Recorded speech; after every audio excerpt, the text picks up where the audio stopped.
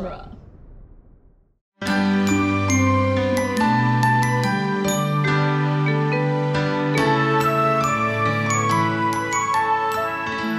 Welcome to Disney Animation Minute Essentials, where we are rowing through Disney's The Little Mermaid 1 minute at a time. I'm Andrew Dorowski. And I'm Kestra Dorowski. Today we are joined again by Chris Maverick from the Vox Popcast. Hey. That I just realized that's really hard to Yeah, say. it took a while when we first started the show. I would say podcast. I would mess up Vox. Like you get 2 years in, it's fine. Vox Popcast, but it takes a while. You get there. But yeah, when you're guessing somewhere, that's a tough one. I mean, when we started our podcast and we were trying to figure out what to say for Dane, and then damsels at the same time, like it took a while to be able to say those things, and then suddenly we're like, oh, Disney Animation Secret Essential Listening Society. We pulled that together. So yeah, I guess after practice, it comes together. Today, we are discussing minute 62 of The Little Mermaid, which begins with Eric guessing Rachel, specifically, as an example of possibly Ariel's name. And it ends with several fish singing, "Do What the Music Say." And we have the camera focusing on Eric at the end of this minute. And during this minute, Eric continues to guess Ariel's name. Sebastian gives him a clue as to what that is. Storks lift up the drapes and give them access into the really secretive part of the secret lagoon. More song, and then they look at each other romantically during the song. There's a lot of romantic staring and romantic music. Yes, that is the bulk of this minute. Can we start off by talking about the way Sebastian says Ariel's name and the way Eric says Ariel's name? That's a prime note of mine is, okay, so is Ariel a known name? Like, Eric's comfortable pronouncing it, and is he familiar with Sebastian's accent out in the world, so that if he hears like a whisper in his ear, Ariel, which is why I think, which is again going to your last minute, that's why I think Sebastian is magic enough that Eric can actually hear him, because Ariel, it's like, that's not okay. Because Eric goes, I speak crab and calypsan crab. Okay, sure. Trinidadian specifically. Yeah, okay. Yes. That's the particular accent that we like, if we want to get technical. Okay. But yeah, that's maybe a little thing where how does Eric know what her name is based off of that? Like, how does he get it right? I mean, it's similar to Tarzan, where Jane has a British accent. And Tarzan never speaks with a British accent? Never talks with a British accent. I've never thought about that in my life. Really? No, I feel like you've never said that to me before. But that's a really good point. Yeah. All of the speakers of English that he interacts with speak with an English accent, with a British English accent. I just have to point out that I never really good point. I never thought about that. I've taught the book Tarzan in my classes before. I've taught the book, the real Tarzan. Well, the book, the real Tarzan book, and I've taught the cartoon, the Disney cartoon, as as a film in classes, and no one has ever pointed that out before, and that's really brilliant. Because what's interesting is the book actually does point out. So in the book, Tarzan doesn't learn English originally from Jane. He learns it from somebody else, a character who's not in the film. And in the book, Tarzan he learns he learned, the character who teaches Tarzan English is who teaches Tarzan to speak is a Frenchman. And Tarzan had learned to read and write on his own. So in the book, Tarzan can read and write, but he can't speak because he's never heard a human say a word. So the Frenchman figures it'll be easier to teach Tarzan to speak if he just teaches them French first.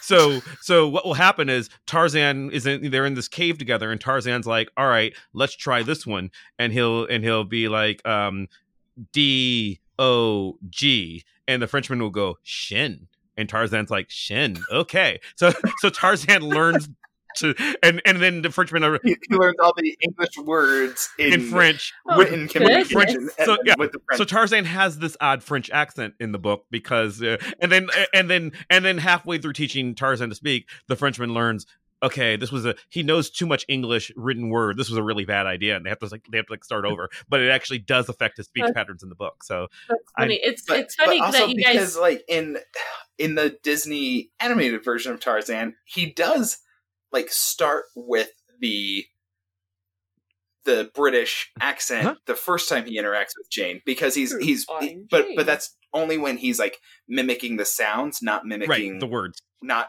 learning words. Yeah. And so that's the only time, but he does specifically like mimic her accent and tonality and everything, which is an entertaining sequence. So that's a movie 15 years from now.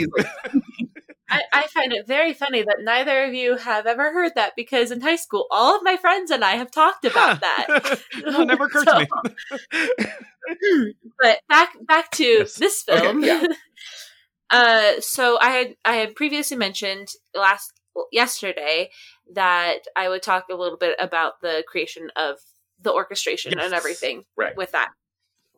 So early on, they had a very low budget, because this was the film that would make it or break it for the rest of Disney Animation Studio. And so they had a very low budget, and Howard and Alan. And at the top, they didn't want to give them any extra oomph in it. And so they gave them a small budget. They're like, okay, this is your last shot. By the way, we're going to treat it like you've already lost it. Yes. So they wanted to use their money kind of sparingly and a little, and not spend it all up at front. So Alan and Howard created demos instead of orchestrations originally, and they wrote the underscore and the soundtrack along with the animation, but with demos, not the orchestration. So they had the vocal performers record their performances to the synthesized demos. So it wasn't fully orchestrated, even for like Jody or Samuel to sing to. No.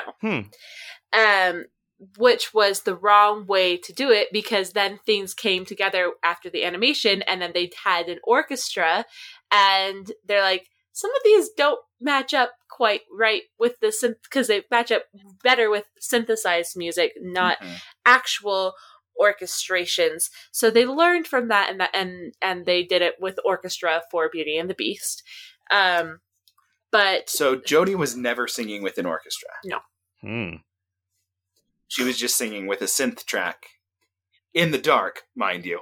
Yes. We've talked about that before, that Howard would have her sing in the dark for part of your world. Yes. That is weird to and think that about. And that helped them save a lot of money. Yes, they've agreed that it's not the right way to do it, and they're like, I wish we could go back and change that, but it did save them a lot of money up front and the very, very beginning. That really explains why when we watched the Howard Ashman documentary on Disney Plus, the only like orchestra sessions that they had were from Beauty and the Beast. I was like, or I think they may have had a little bit from Aladdin. Okay. Also, but I was like, why don't they have any of these orchestra sessions from Little Mermaid? Like, I feel like that would be really important, guys. Like come on. They have recording sessions specifically with Part of Your World with Jodie Benson, but that's really only her with a microphone, and headphones, Howard, and a couple of different people around her. Yeah, and like Howard right there with her. And so that really explains why that wasn't represented in the documentary, because it didn't exist. And so another thing that made this more a different era for animation was the way that they animated to the demos that Alan and Howard had created. Whereas typically they would animate and then have the orchestrators and the songwriters all do it. They were performing music to the animation instead of animating to this was a very different way to do it. So that's just one way why it's just a little bit different. If you hadn't told me, I probably would have never guessed that it's like, oh yeah, they totally did this completely differently with the orchestration and like recorded to synth tracks. Yeah. So I have a couple of names that I want to state that I found on IMDb for orchestrating or different musicians for that helped. And some of them are uncredited and some of them are credited. But the main orchestrator who helped Alan write his first underscore which was for this film. And I've mentioned his name before, but it's Thomas Passettieri. We've mentioned his name before. It doesn't mean we know how to say it. Yeah, exactly. So he orchestrated the film. Then there are a couple of orchestrators. So there's Harvey Cohen, there's Pete Anthony, and Philip Giffen. Then there Does that mean that they helped like compose for the specific instruments, or what is an orchestrator? I'm not entirely sure, and I should look into But it's that. probably really important. Yes. And then there's orchestra conductor. There's who was J.A.C. Redford, who he's the conductor for the orchestra. Okay. Right? Then there's an orchestra contractor, who I'm assuming Is contracting all the musicians. Yes. Because this was probably, like, let's pull it together, not we're using the Boston Pops or anything. Yeah. And there's two of those. There's Tonya Deval and Sandy DeCrochon. And then I've already mentioned some of the singers and vocalists, so let me mention the musicians. There's Luis Di Tullio, who did the flute. There's Tom Boyd, who did the oboe and the English horn, both of which I know that the English horns make it sound like it's a brass instrument, but I played both the oboe and the English horn. They're cousins. Woodwinds. Yes, they're woodwinds. They're both cousins. And another flautist is Ethner Roten, and a French horn is James Thatcher. And that is all the names that I have listed. That you could drum up for all of this. Interestingly, because it probably was like really like a pull it together. What musicians do you know? What instruments can they play? And we're gonna like orchestrate this, and we're going to record it. They had no Right. money. Whereas like John Williams records with like a big orchestra and like a professional orchestra that's used to playing together, and With the finished film he can call projected in- behind him. he can call in all this stuff. but interestingly, if you listen to the instruments I listed, I did not list any stringed instruments. Do they have strings playing in this? Yeah, the strings, the crickets, cricket strings? they are I mean- violins. I mean, in my brain, I don't really think about like, okay, Sebastian's listed these things. They're actually going to be in here, but they are. Or percussion. I didn't mention any percussionists. Mhm.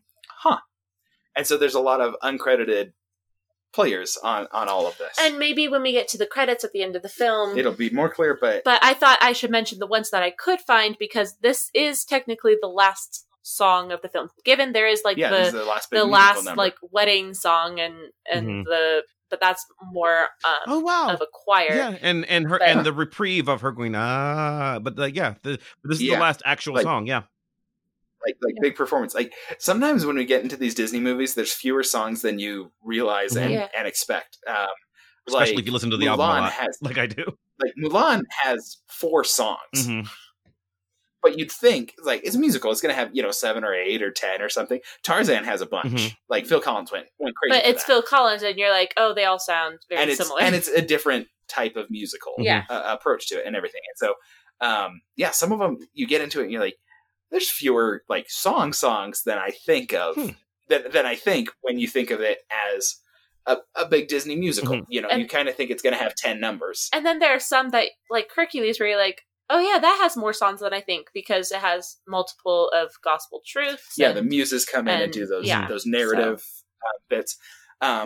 So one of the podcasts that I've listened to recently to get some extra info on Little Mermaid is called Art of the Score, and they focus exclusively on music. And they have a very good episode about Little Mermaid. They don't even actually get into everything. I don't think they talk about this song, but one of the hosts who works on that regularly is conducting large orchestra performances of musical scores while they play the movie in the background. I think I think they do it on a regular schedule with lots of different movies, and so he's done Harry Potter and Star Wars and Indiana Jones stuff. And he talked about doing Little Mermaid with that full orchestra doing the score. He's like, it sounds too big. Like, that's one of the things that you realize when you have a full orchestra playing this music that was built for a shoestring budget is it sounds too big, right? If you play Little Mermaid music with the full orchestra, Interesting. he's like, it feels like twice as much orchestra as you're supposed to have. It feels too powerful, too intense. You really have to like tone it down and keep it contained to match what the movie has. Because it's supposed to be. So it's supposed to be 12 crickets. It's not even. I mean, like just yeah. 12 crickets and some fireflies is very different. So you mentioned that the art of the score you don't think they got to kiss the girl. And I listened to it, and I don't think they did either. I can't remember entirely. They spent like 2 hours talking about songs and music in the movie, and they didn't even get into everything. Like the difference between Prince Eric's Regal underscore and they do really King fun Triton's. stuff. I love that it's podcast. really great. Yeah, it's a really great episode too. But so a lot of where I'm getting a lot of my information on the music is the commentary on our Blu-ray disc, as well as which includes Alan Menken. Yes, and as well as a bonus on that disc, which is Howard's lecture, where they are talking about Howard is talking to a lot of the animators and people working on the film about the different songs very early on. Some of these people didn't even like realize what was going on with the production or anything, and they only gave him an hour, and they're like, he was so close to finishing. He got through everything except kiss the girl. Like, he didn't talk about kiss the girl, and I really wish. They're like, why couldn't you let him go on for another 20 minutes? But they didn't.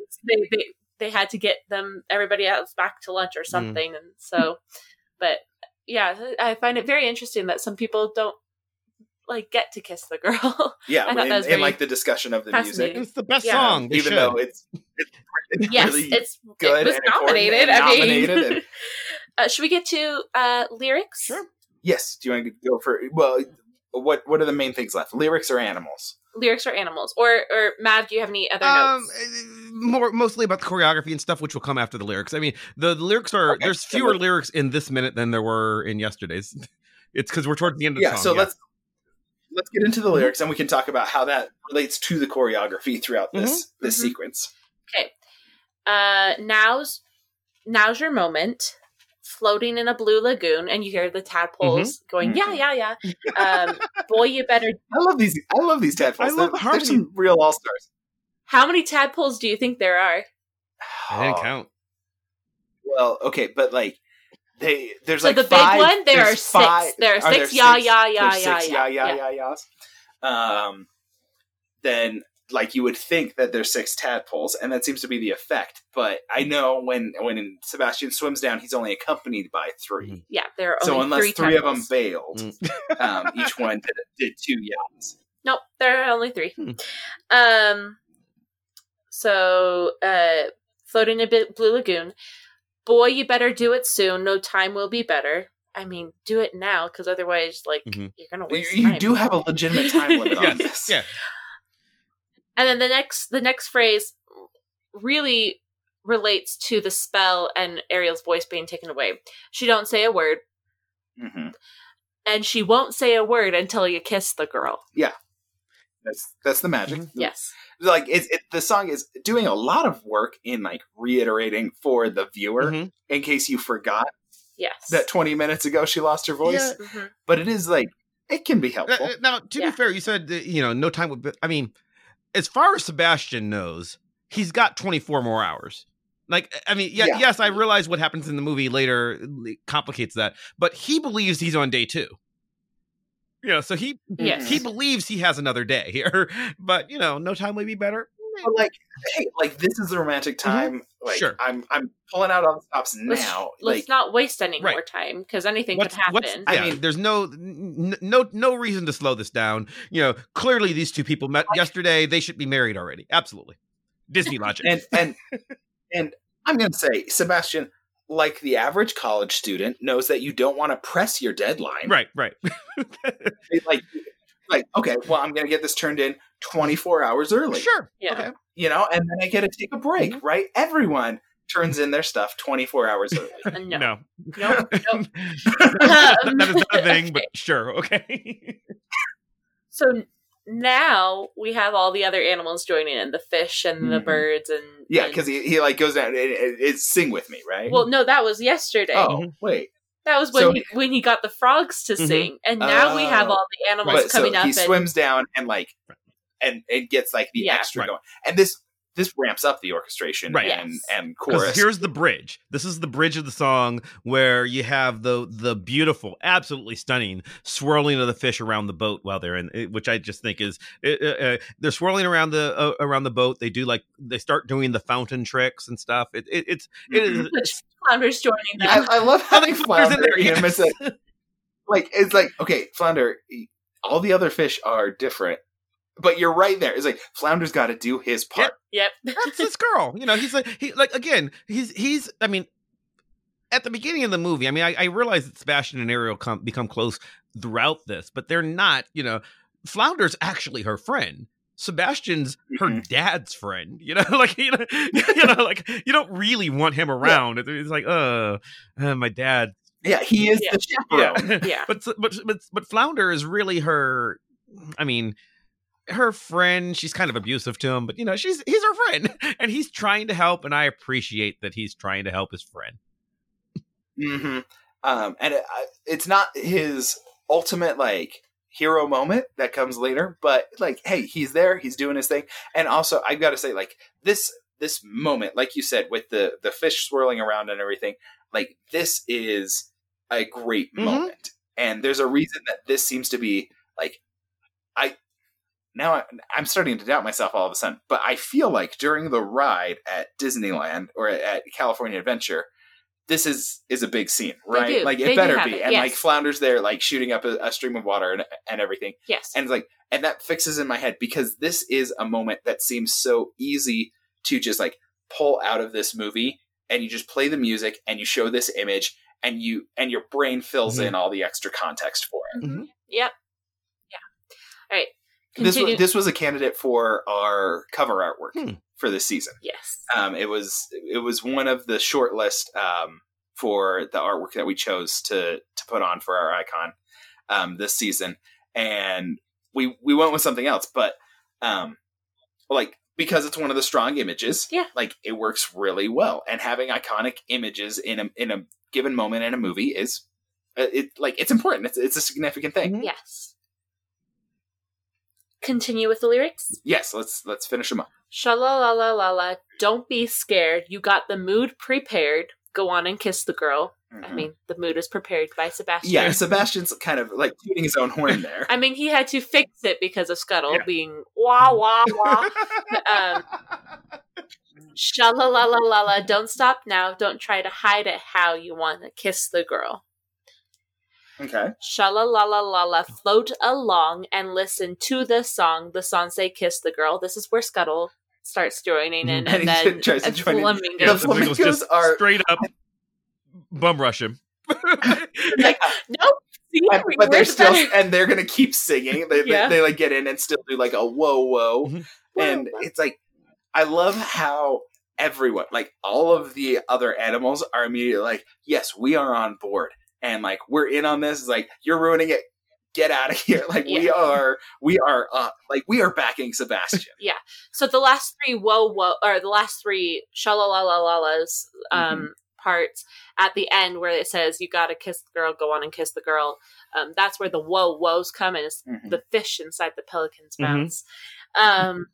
Sha-la-la-la-la-la, music play, do what the music say, and then the rest is on to tomorrow. But should we go ahead and finish the lyrics? Let's finish the lyrics, because there's not a lot. It's like three lines and harmonies. So sha-la-la-la-la, music play, do what the music say, you gotta kiss the girl, you've got to kiss the girl. Then you hear someone saying, why don't you? And then Sebastian says, you want to kiss the girl, you gotta kiss the girl, go on and kiss the girl. I'm pretty sure, based on yesterday, like, I think one of the Flamingos is like featured chorus member. Yes. Because he like leaned down and sang with Sebastian. And so like, every time I hear the Flamingos, I'm like, one of those Flamingos has a fantastic voice. I don't know who it is.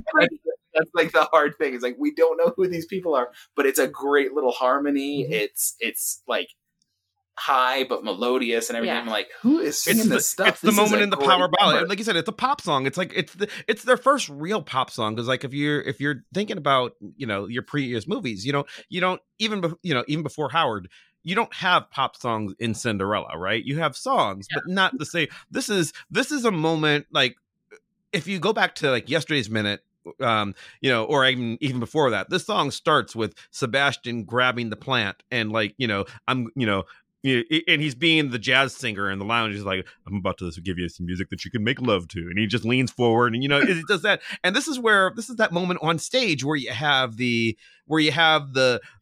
lead singer just runs up and he shares, like Bruce Springsteen used to do this a lot. Let me share a mic with my guitarist, like that. Yeah. That's what this is. It's like we're getting towards the end of the song and we really just want to pull it together and get the crowd really into it. There's a lot of emotion here, but not emotion from the two lovers. I mean, it is, but this is really, I think this minute is very much about the band, the band such as it was. Yes. And like the mood, like the fireflies come in for a moment. And like, this is so performative to the audience. Like, hey, audience, just enjoy this. For this minute, it's not really like the story driving. Right. It's just like, we are amping it up to like, we want you moving in your theater seats. Yeah. Because I think the progression of the story happened. It's weird that it broke down like this with, the movie by minute thing is relatively arbitrary because you're going to say the very end of this minute, but the previous minute, yesterday's minute, very much is about their relationship. And this is very, very much this is Sebastian's moment, just conducting this song. And like, this is about, let me show you what I can do as a performer, an animated performer. Yeah. Mm-hmm. So I have also, I want to call out one thing, which I know it's not going to be notated in the lyrics, but when the fish all come up and start swirling the boat, and the boat does start spinning and everything. I love that they made a choice to have like rowdy crowd noise coming in, where like some of those fish are like, yeah, yeah, and they're like, it's not part of the song. They're just into it, and they're and in tomorrow's minute, in tomorrow's minute, they do a couple of those things too with like the kissing and everything. But I just love it coming from the fish. That like it. It's like a stage that play. Rowdy energy. But so I have a couple of questions about the things that we've mentioned with the choreography, the swirling and everything. First off, when he's trying to guess her name, he stops rowing, and yet the boat seems to still be moving at quite a fast. A little faster than it should be, but yeah, I mean, it would. You would. It depends. I'm an avid rafter, as it turns out. I love rafting and kayaking, and it. I mean, it really was the week for Matt. Just coincidentally, I'm not so big on rowing. They're not in whitewater. They're in relatively slow moving water. Now, there are places, if you're on a good current rapid, there are places that you can go where the stream of the river will push you, and you don't really need to row, other than to correct course every once in a while. You can do that. Right. It will, now, long as and it's kind of counterintuitive, because when the rapids are really, really strong, you want to row constantly because you're trying to keep the boat under control. So there is this middle ground where the water's not absolutely still, so you don't need to propel yourself, and yet the jet will, just sort of think about it like you guys said you went to Disneyland. Think about it like any water ride where the boat just gets pushed along the gentle river. That is the thing that happens. Animation wise, the river looks calmer than should make that happen. But it's a cartoon, so it is. It is weird. I don't know what kind of body of water they're in, because they said lagoon. Yeah. Well, but and so you would assume it's lagoon by the sea, but like it's just it's they're ocean adjacent because of where the movie starts, right? And I don't know. He does row himself into not only the lagoon. We should talk about that too. So they pull back the veil of the the romantic grotto, the willow tree. Yeah, the grotto, and they row into the most romantic word in the English language, grotto. And they're in but they're in. I believe, and this is, I don't know if you guys have talked about this before or not, because again, I believe, just having watched it and gone back to check, that this is the grotto from Fantasia, because there is rumors that Fantasia is a prequel to, like, the Little Mermaid. One of the mermaids in Fantasia looks like Ariel a bit, to where some people theorize that that's Ariel's mom. And Are you? I don't remember Mermaids in Fantasia. Oh, it's in. But we've talked about this Peter Pan. Yeah. Was it Peter Pan or is it Fantasia?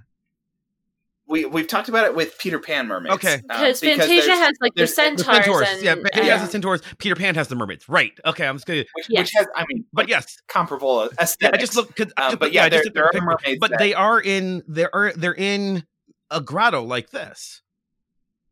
Well, yeah, and there's implications that Ariel's mom was killed by a pirate, and Triton refers to a fish eater's hook. Yes. And so there's enough there to say, all right, Ariel's mom, Neverland mermaid. Okay, so are they and Captain? So are they recalling that kind of? Is this kind of just a thing that that mermaids find? Because again, we believe that Sebastian just set up this entire date, right? Like I know Eric thinks it's his idea. They're going this romantic thing, but if Sebastian has planned the aesthetic of, if he's planned this entire magic, right?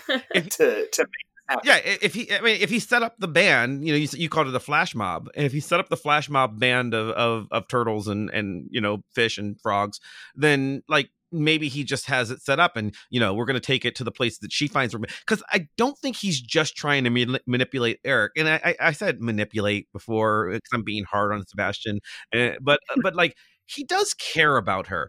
I think he thinks they like each other. Yes, I realize it's like a 24 or 48 hour Romeo and Juliet kind of thing where they don't really know each other, but in romantic storyline world, that's long enough, and he does care for her, and I think he wants her to enjoy it too. I think he's trying to get them. He's not just trying to get her to kiss him.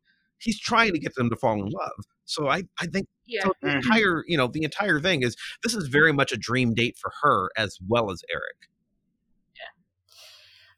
So I had another question. Okay.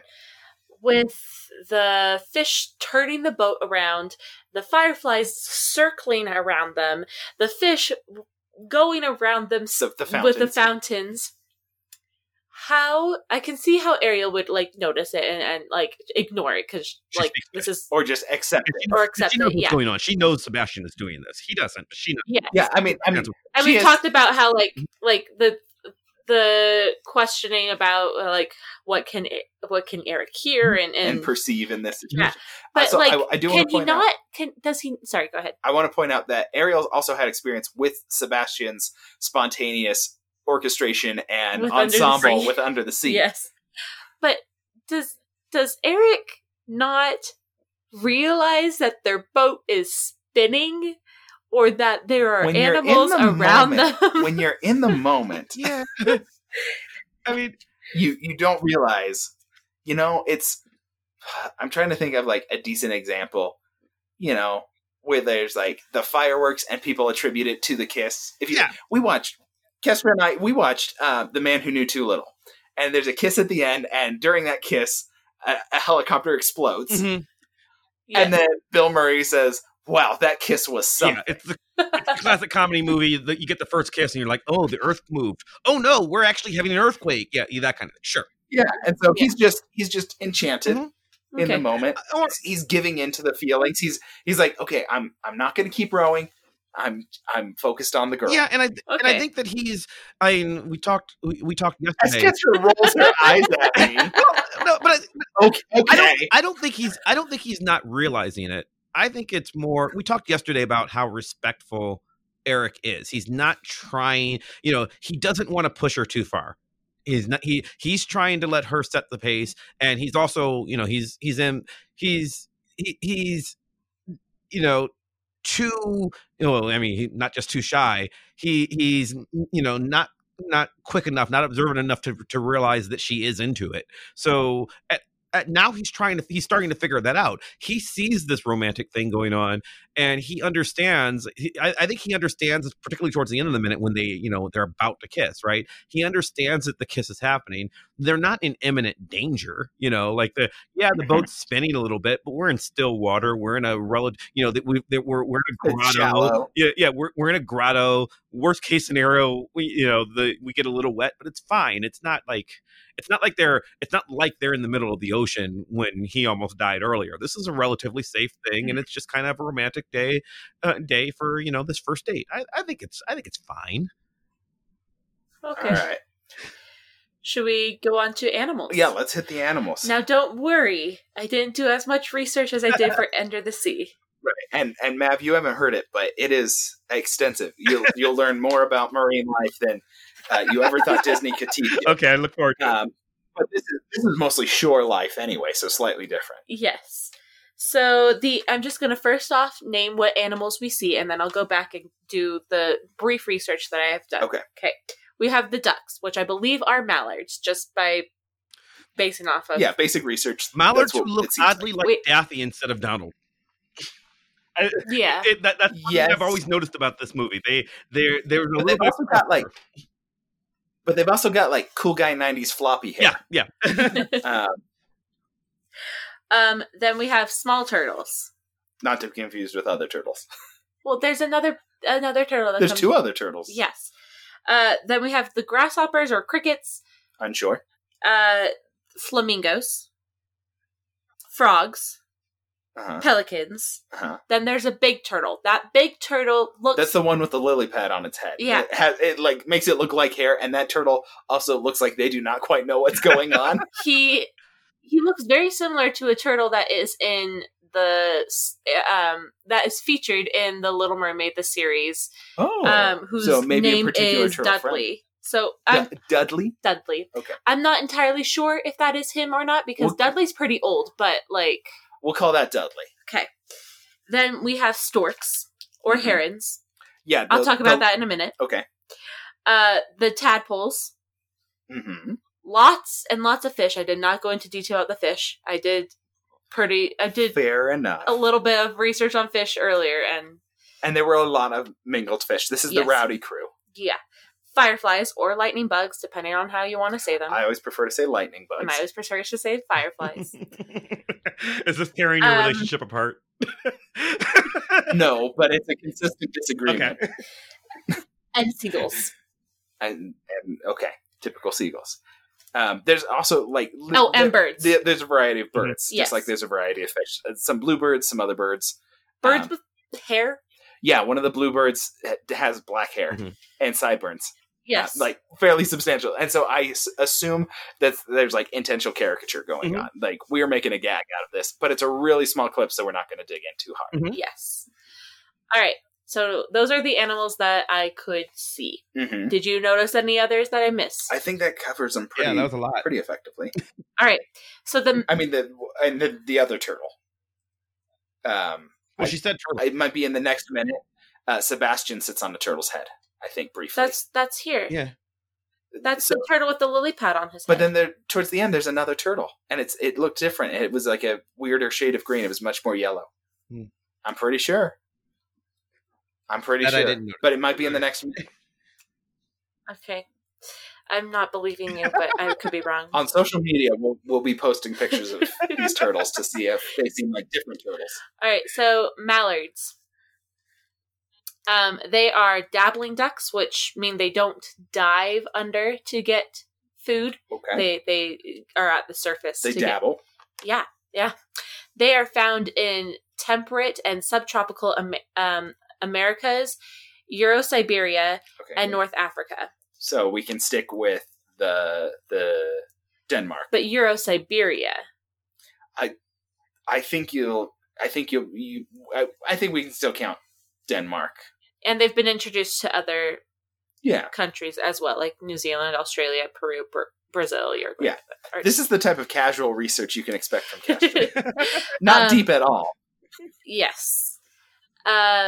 Crickets or grasshoppers. I tried to find so the research I found was they looked like grasshoppers, but the sound and like the things they do make it seem like they're more like crickets, but crickets and grasshoppers are basically cousins. Yeah. Okay, they're very similar. I don't know the exact difference other than like definitely when you hear the chirping and these are, they're the strings. So that usually means crickets, right? Like crickets are the louder ones. Yes. Yes. I think. Crickets are found all around the world except in colder regions at latitude higher than 55 degrees north and south.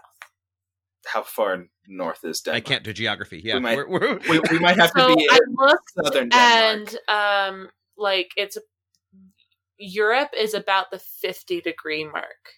Okay. Great Britain is in the 55 to 60-degree mark. Okay, so we might have to be in southern Denmark. Denmark's which is latitude fair. is 56.2639 degrees north. Okay, so yeah, we can get by with that. Crickets could be there. Okay. Flamingos. This seems like it might be a stretch. They are found throughout the Americas, Okay. Africa, Okay. Asia, and Europe. But let me show you a picture of the regions that they are found, and I will post this. Does it exclude Denmark specifically? Or is it? That is, and I'll okay. post that picture. It's always coastal. It is always coastal. Except for some substantial portions of South America, like all throughout Argentina. Okay, so it really seems like Southern Europe. So these would have to be like domesticated flamingos that Eric's family has kept in the lagoon or something, Yes. right? We can make excuses. Mm-hmm. We'll make excuses. On this Okay. show. Pelicans, they are found in tropics to temperate areas. Okay. They except for they are in a little bit of the interior of South America, and they are not in polar regions. Okay, so maybe a little stretch there. Yes. So the strong chance maybe this is Eric's Mediterranean villa. That could be our excuse. Yeah, okay. Storks. So I looked at these storks. These look like storks. It is not a good look that we get. But storks are typically found in drier habitats. So these could be herons, spoonbills, or ibises. Okay. Which are like the relatives of the storks, but found in wetlands. All right. So they look like storks, but they are found, but they, like, the way that they are, it seems like they're more like herons or something like that. Okay. But storks are found, they're cosmopolitan distribution, which means that they are mostly found throughout the world, except for a couple of areas, like the poles and most of North America and Australia. Okay. So they could be storks. Right?